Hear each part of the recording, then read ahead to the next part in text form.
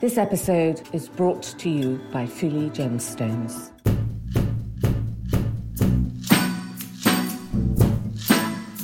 It's quite an elaborate affair. There were Nubians coming in with rolled up carpets, and out of the carpet came Ruth Saint-Denis, who was the fabulous dancer of the day, doing her exotic dance, and they were recreating the scene of Antony and Cleopatra returning to Alexandria. It was quite an event. We don't see many pieces of Louis Comfort Tiffany from this Egyptian period that often in the market. So having one come up is really extraordinary. Welcome to If Jewels Could Talk. I'm Carol Woolton, the voice of jewellery, an author, broadcaster, and the woman who initiated the role of jewellery editor at magazines like Tatler and British Vogue. This is a podcast for everyone, for people who do like jewellery, for people who don't realise they like jewellery, and anyone intrigued by fascinating facts, new ideas, and forgotten histories. So please join me as I tell sparkly tales, meeting all sorts of people, delving into 4 centuries of jewellery culture, and investigate what's happening now.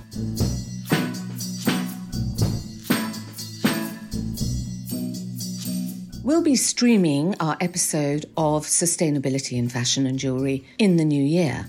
In the meantime, we'll be devoting the next 2 episodes to the discovery of King Tutankhamun's tomb, which was 100 years ago this week. Ancient Egypt has obsessed the imagination of the West ever since archaeologists began uncovering jewels from this exotic civilization. But the discovery of this tomb is extraordinary. It was in the summer of 1922 when Lord Carnarvon was deciding whether or not to allow archaeologist Howard Carter one last season of excavation in Egypt's Valley of the Kings. Up until that point, Lord Carnarvon had spent between £5 or £6 million in his quest and had been disappointed. But he decided to give Howard Carter one last roll of the dice. Carter went back to Egypt, and he and his team were excavating in front of the tomb of Ramesses VII. It was hot work, hot and dusty, and water boys came frequently with great big stone urns of water to keep everyone hydrated. And one water boy put down his great big flagon and felt something hard underneath. Turned out to be a stone step, and from there they uncovered stairs leading down into Tutankhamun's tomb. Now, there have been many revivals of Egyptian jewellery. When Napoleon stormed the country in the 18th century, Egypt mania ran riot in Europe in architecture, decorative arts and jewellery. In 1869, there was the opening of the Suez Canal, which brought a resurgence of sphinxes, pyramids and papyrus leaves and scarabs in everything, fashion, decorative arts and jewels. But the most pervasive period of Egyptian influence undoubtedly came when Art Deco coincided with the discovery of King Tut's tomb. These magnificent treasures were then unveiled to the world for the first time, and fine jewellery houses like Cartier, Van Cleef & Arpels and Tiffany began producing fine jewellery in line with King Tut mania. And I'm delighted to have Carol Elkins with me today, the Senior Vice President of Sotheby's Jewellery in New York, who, on this anniversary of the most spectacular archaeological event of the 20th century, is showcasing at Sotheby's a collection of Egyptian-themed jewels spanning from the 19th century to today.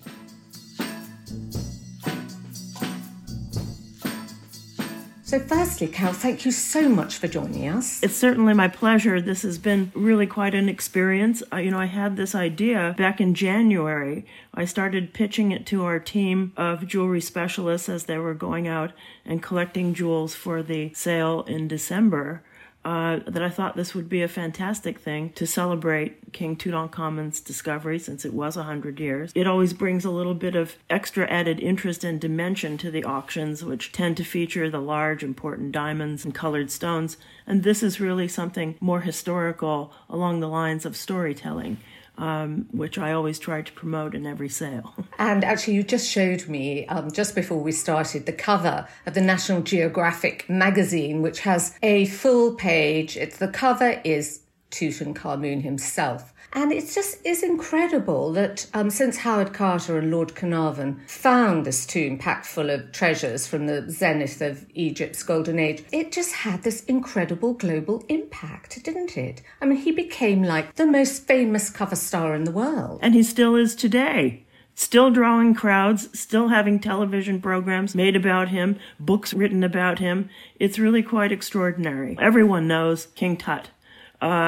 It's become a symbol of strength and virility for men. I mean, it's really exceptional. It is. I think that mask actually is as recognizable as any Western masterpiece in the mind of people, don't you think? Absolutely. I think he's a sort of emblem of the exoticism and opulence of Egyptian jewellery. And one thing that I was interested in, that in effect, you know, in all the programmes made about him and at the time, that I think when Howard Carter first found the tomb, they were just amazed at how small it was, and they just couldn't believe that this was a tomb for an important pharaoh, because he was so young. No one knew at that time quite how young he was. He was 19. So the fact that he's got this reputation as the most famous pharaoh that there was isn't really about what he did. It's about what he left, don't you think? Well, it's in part that we have what he left.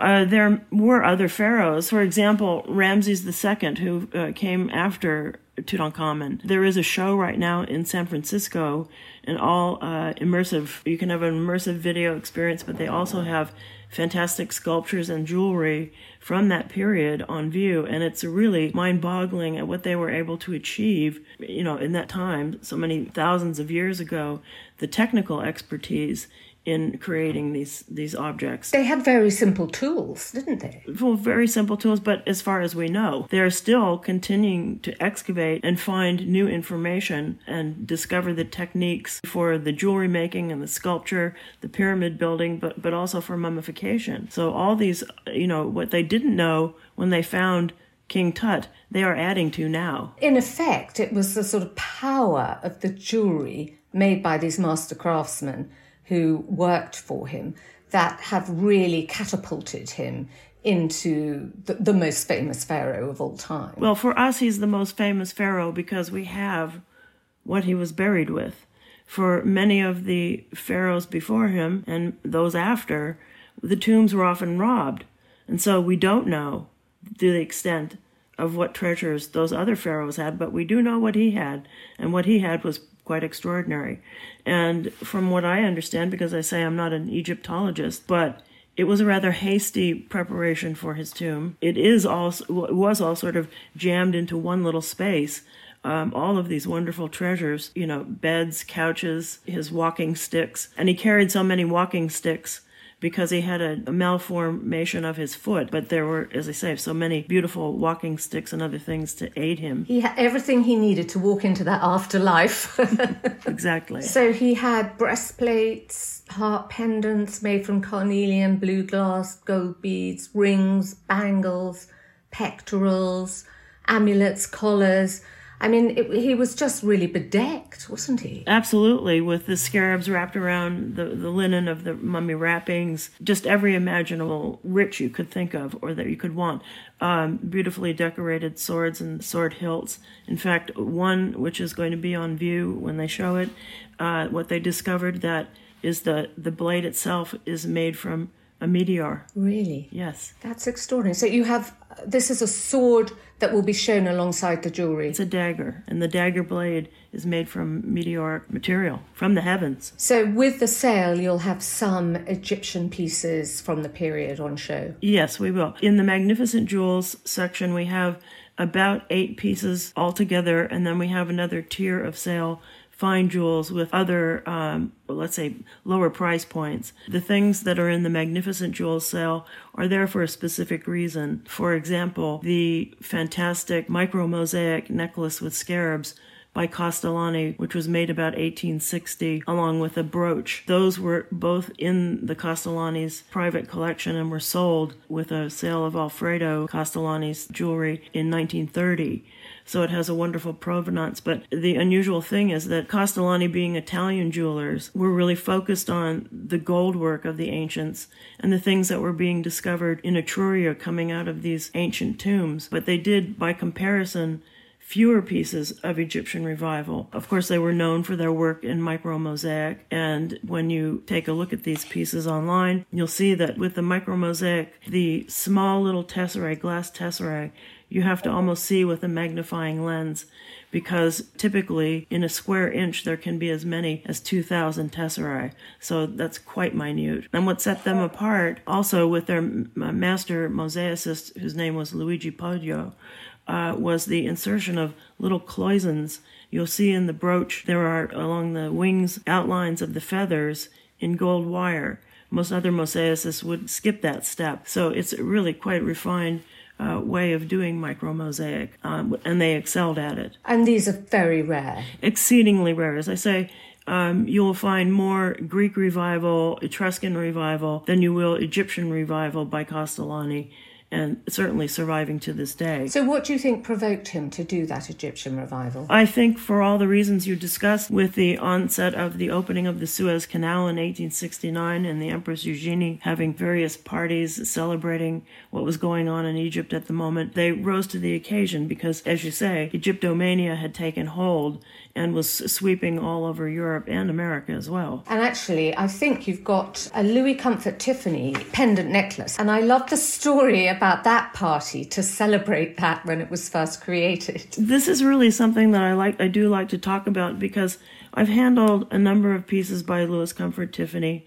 In fact, we just last December sold one of his masterpieces. But for him, I think he owed a great deal to the Egyptian culture. He went to Paris in the late 1860s to study at university as a young man, and had spent many years touring in Egypt, doing watercolors of the pyramids and that sort of thing. And it was then, I think, he probably first encountered their extraordinary abilities in glass making. And when you think about it, what did he do?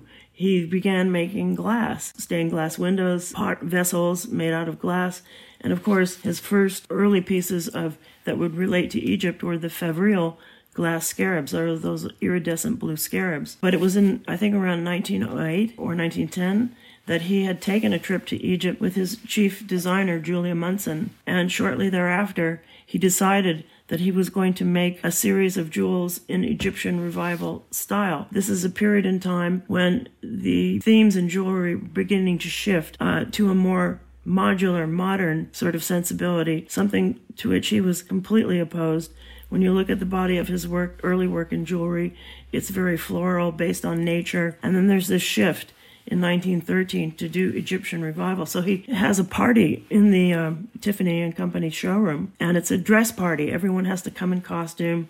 He dresses as Pasha, and it's quite an elaborate affair. There were Nubians coming in with rolled up carpets, and out of the carpet came Ruth Saint-Denis, who was the fabulous dancer of the day, doing her exotic dance, and they were recreating the scene of Antony and Cleopatra returning to Alexandria. It was quite an event. So we don't see many pieces of Louis Comfort Tiffany from this Egyptian period that often in the market. So having one come up is really extraordinary and quite unusual. So, I was really pleased that we could have it for the sale, because it's quite striking. And it's actually, as one of my clients said on The View, it's really very wearable.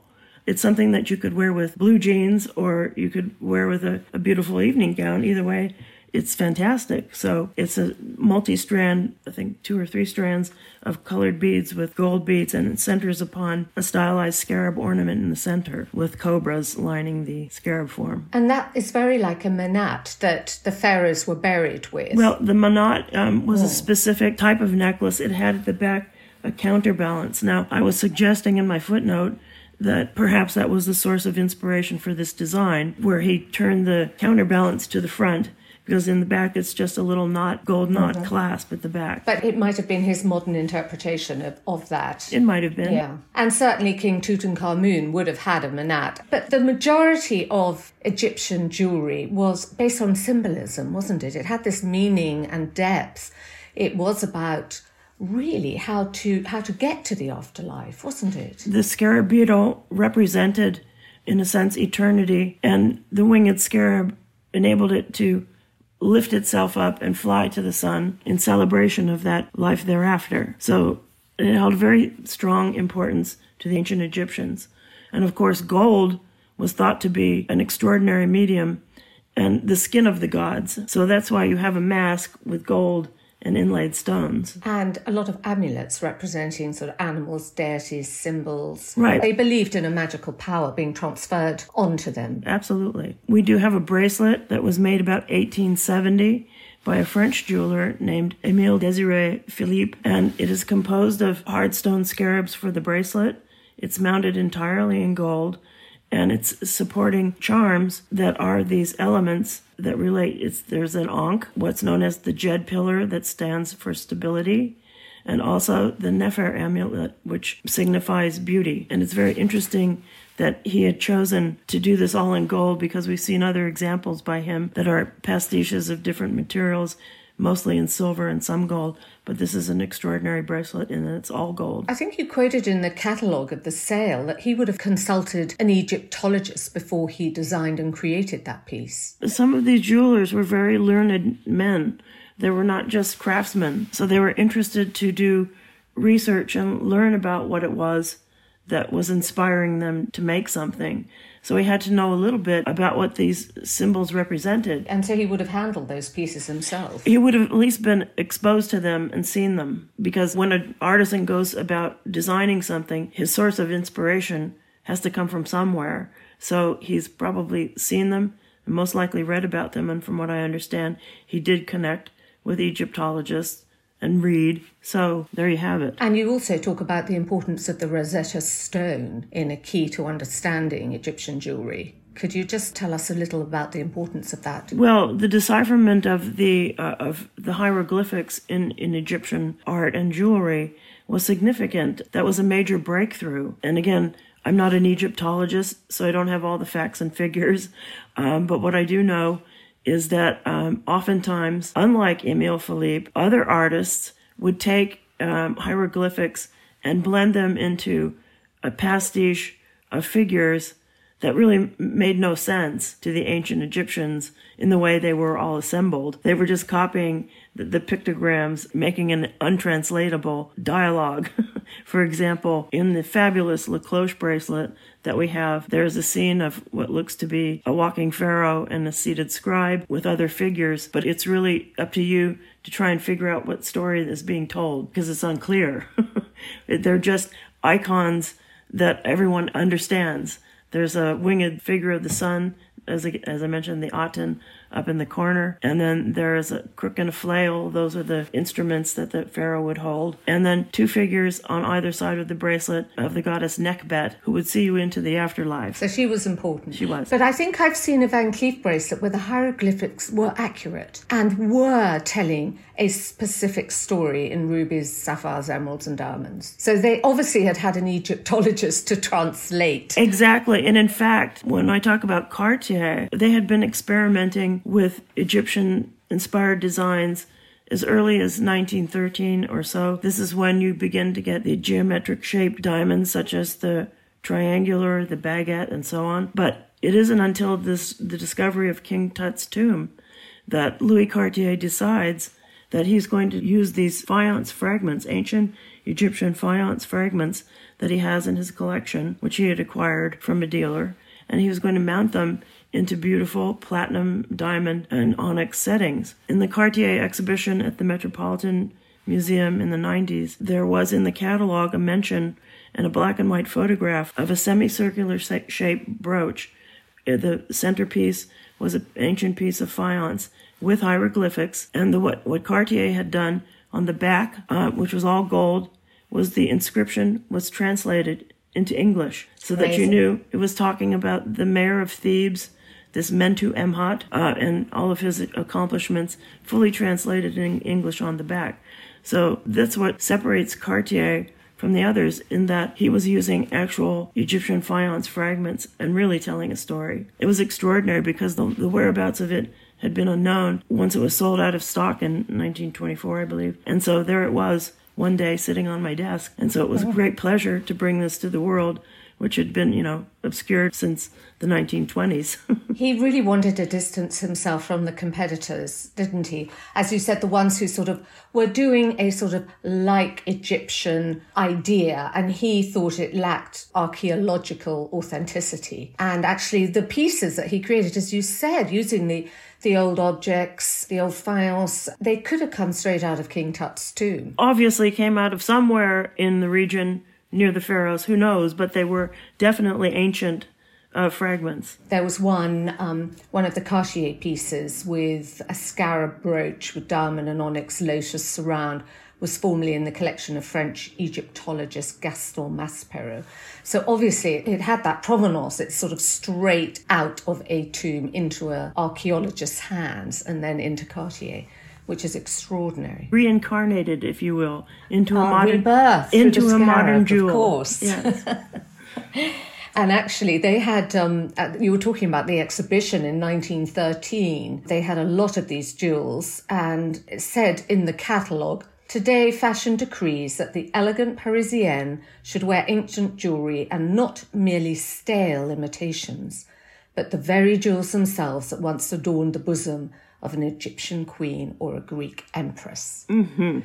So that put their competitors in their place, didn't Exactly. it? I'd like to talk a little bit about another piece which uses an ancient fragment, but in a very different way, which is known as the Desert Brooch. It was designed by F. Walter Lawrence, who was an arts and crafts jeweler in the Midwest, and he had begun designing this about 1901 together with his craftsperson, Gustav Mons, who was very skilled in creating jewelry. In fact, had many firms who used him to create some of their jewels, Tiffany, Van Cleef, a number of others. And basically, he had supplied this ancient glass fragment to create this brooch. The glass fragment was supplied by a well-known dealer named Aziz Kayat, and probably on one of Gustav Mons's trips in Egypt, because he did go on excavations there.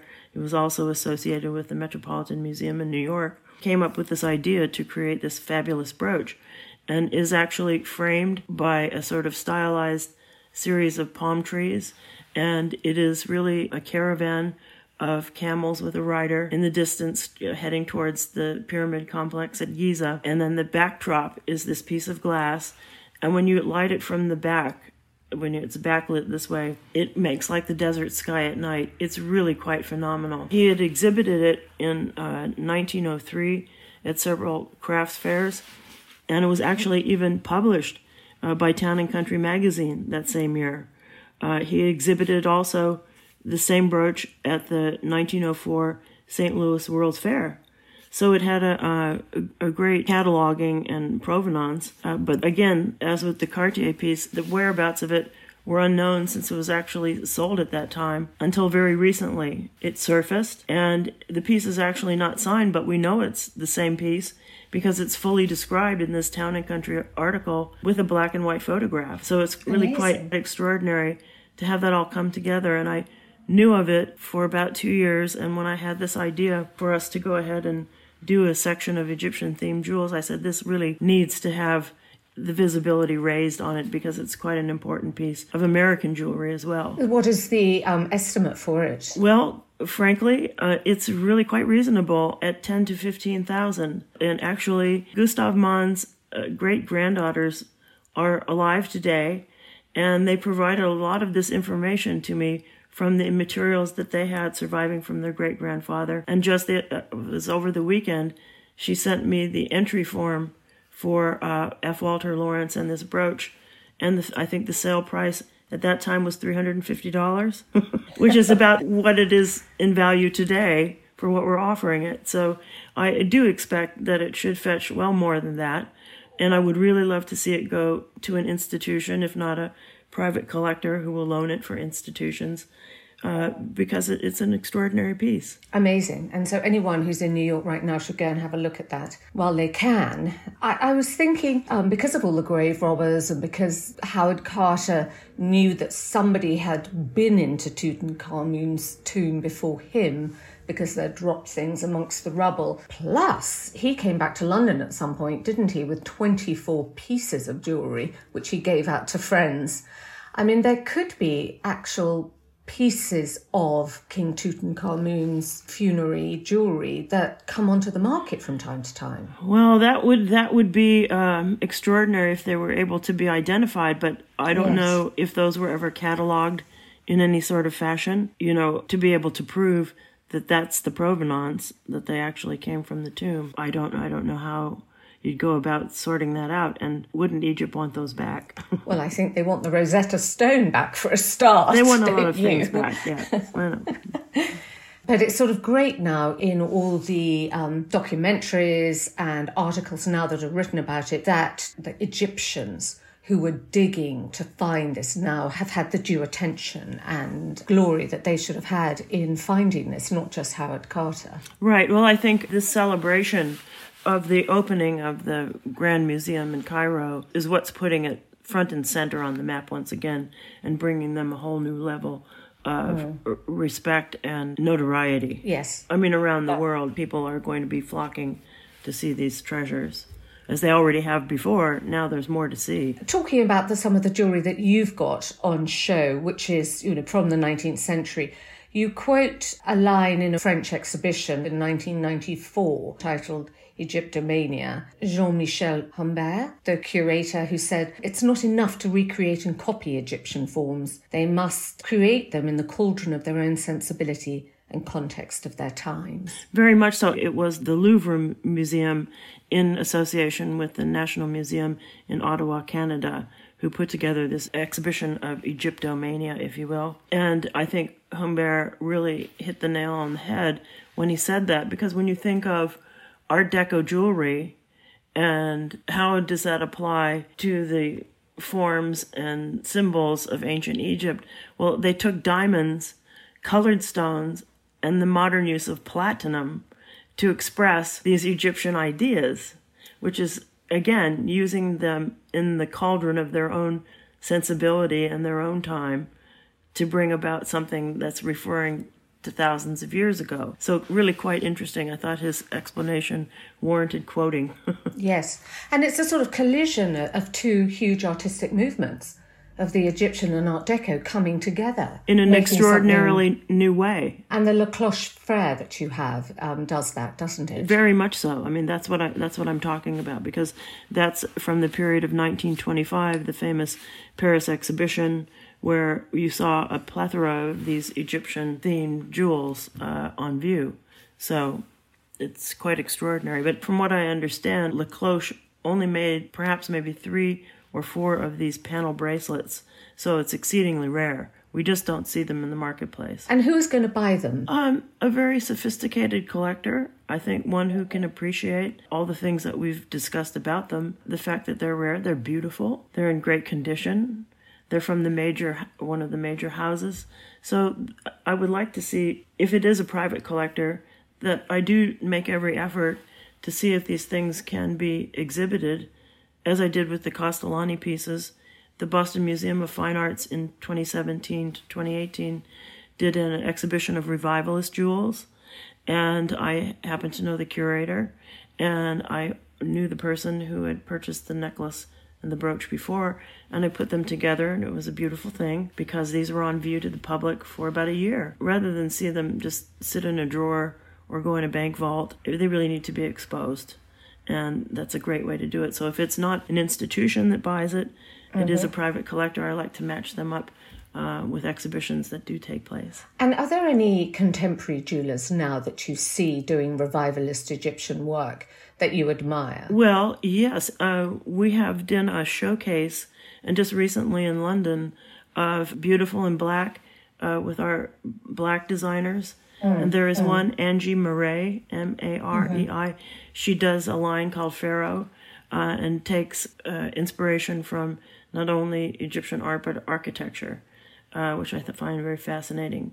very simplified, beautiful forms, the snake or the cobra, the serpent form, and architectural motifs. So that's one that comes to mind immediately. So it's still happening. Still happening. The ancient myth will still appear in different incarnations. Absolutely. And what are the other pieces of ancient Egypt that you'll have on show with the jewelry? I had the good fortune to come across an ancient gold coin of Queen Arsinoe II. She was a Ptolemaic queen of the area of Syria, the Ptolemies, and it dates to about 4th, 3rd century BC. She also became pharaoh. She was actually pharaoh and referred to as king of Upper and Lower Egypt, just as was Hatshepsut back in the day. So quite important coin, mounted by none other than our lovable Verdura in New York. Although he's long passed, he did do some ancient coins during the 1940s. People would bring things in and he would mount them up. In the book on Verdura, you'll find other examples of these ancient coins, but I thought it was extraordinary to come across this at this moment when we're doing Egyptian, to talk about Arsinoe II. And do you think that the luxury and magnificence of ancient Egypt in the pieces and in the revival, do you think it's been matched by any other civilization in the ongoing inspiration in jewelry? With the Castellani, using micro-mosaic, obviously the Castellani took their color palette from the Egyptians, but in using micro-mosaic, that was something new and different that you probably wouldn't find in ancient Egyptian jewelry. Now, when I went to see the Ramses exhibition, they did have jewelry on view, but what really struck me was their technical abilities to do inlay work, quite extraordinary. There is a jeweler of the Gem Palace, his name is Munu. I remember Munu. Yes, and Munu did a copy of the necklace that's in the Metropolitan Museum in New York, all in different, it was gold with lapis, if I recall, 2 colors of blue, quite extraordinary, but based on a necklace from ancient Egypt that they have there. So very stunning reinvention of a truly ancient form. Because so much of that ancient jewelry really looks quite modern now, doesn't it? It's striking. I really have to emphasize that people should go out when they have an opportunity like this and really take a good look. I remember when I first saw the cover mask of Tutankhamun when he was here in San Francisco in 2007. And what struck me was their abilities with the glass making. If they didn't have the exact cut of colored stone, they would use glass and match it perfectly. Really just blow your mind. The technical abilities. That's what struck me the most. In addition to the piece we have by Louis Comfort Tiffany, later in the sale, there are 2 what would really be termed as Art Nouveau pieces. One is a pendant necklace set with an opal, and it has small stones around with what's known as plique azur enamel. It's enamel where the light shines through. Also a ring and a bracelet. Now, these pieces are all published in Tiffany's books on Louis Comfort Tiffany, and John Loring, the former director, referred to them as neo-Egyptian in their coloration, and they weren't technically, you don't look at them and say, oh, this reminds me of ancient Egypt, but when you do think about it, yes, that could have been a source of inspiration for him in creating these. So I just mentioned those because they do come up later in the sale in a different section, but clearly this is another aspect of what he was doing before he got to 1913. These were made earlier, around 1910, I want to say. I didn't realize how really challenging it would be to assemble a series of Egyptian-style jewels. And I opened it up to any period, be it 19th century to today. And it's very hard to find them because they have mostly been collected and people don't want to let go of them. So here's a good opportunity for people to take a look and get their hands on a piece of ancient And even for Egyptian. designers, I have a few designers who do like to come to the exhibitions to see these things, not only for the forms as a source of inspiration, but the techniques used in making them. So that's an interesting thing for people to enjoy. Well, thank you so much, Carol. Thank you for giving us a little preview. Thank you so much. Well, you're very welcome, and I thank you for having me. I just want to share with you my little cameo. I don't know if you can see her. It's Pharaoh. Oh, it's Pharaoh. Oh, my gosh. I believe it is Hatshepsut. It's Hatshepsut. Hatshepsut. And who was it made by? Unsigned, English, probably about Unsigned. 1870, 1880. And then I have these little Pharaoh earrings on. And who made those? Well, these are actually costume, but I love this. This is from the 1930s, so this would be straight out of Egyptomania. Actually, they're later, from the 50s. A company called ART, and they did a series of these. So you can find, fun things out there. It's like Tutankhamun's mask in the center. Exactly. I couldn't resist. The center of sort of gold triangles. Amazing. Mm-hmm. But I love your Hatshepsut. Yeah. She was a very strong female leader, wasn't she? She was Pharaoh, She was Pharaoh. She was Pharaoh. So. And what I never realised was that Nefertiti was Tutankhamun's stepmom. Stepmom, exactly. I mean, see, all this they're discovering through DNA and these other technological advances that weren't available when he first came out of the tomb. So, this is extraordinary things that they're discovering and continue. It's ongoing. I can't wait for the Grand Cairo Egyptian Museum to open. It'll be amazing, won't it? Yes, absolutely. I remember I had given a lecture on glyptic art, engraved gems, and it is a little seminar for jewelry people, if you will. And my colleague was also giving a talk on techniques of gem engraving. And very funny, we both had chosen the same pectoral ornament from King Tut's tomb in our lecture to talk about it. And he went up first and gave his talk. And when he got to the slide, someone asked him what the scarab material was in the center. And he said, I think it's some sort of green quartz, whatever. And, I know him very well. He's a good friend. And so he didn't mind, but I just had to. When it came my turn, I said, I'm sorry to have the same slide as my colleague, but I will talk about it a little bit more about the scarab in the center, because they didn't know what the material was when it first came out of the tomb exactly. And there was, at some point in the 1930s, I think it was, a mineralogist had been driving over this dry lake bed on the border of Egypt and Libya, and it was crackling and crunching as he went along, and there were these pieces of this green glass-like material. Well, it wasn't until I think it was the 70s or 80s that the scientists got a hold of it and analyzed it, that in fact this is a form of silica that had been fused together through the crash of a meteorite. Here we go with the meteorites again. And it was exceedingly, exceedingly rare. This very strange greenish-yellow color. So, having come from the heavens, this material... Going back. It was chosen as a very centerpiece to carve a scarab out of for his pectoral ornament. I mean, really quite extraordinary. So it's not just there for no reason. It's there for a specific reason. Very rare, and it came from the sky, or it was forged by something coming from the sky. So that linking them, to the heavens. Amazing. And pectorals were really only for the pharaoh, weren't they? Yes. No one would be walking around that grand. No.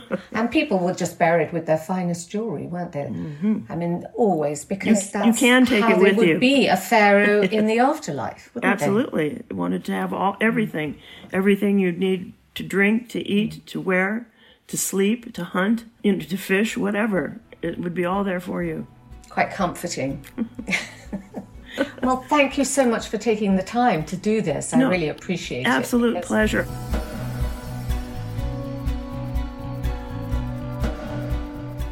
Thank you for listening. For this and other episodes of If Jewels Could Talk, please go to our website, carolwilton.com. Don't forget to subscribe to our podcast feed, and please leave us a rating and a comment.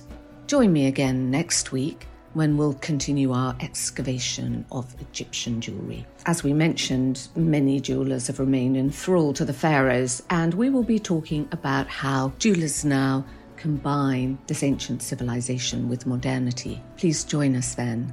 Goodbye. If Jewels Could Talk with Carol Wilton is produced by Natasha Cowan, music and editing by Tim Thornton, graphics by Scott Bentley, illustration by Geordie Labanda, and you can find me on Instagram at Carol Wilton.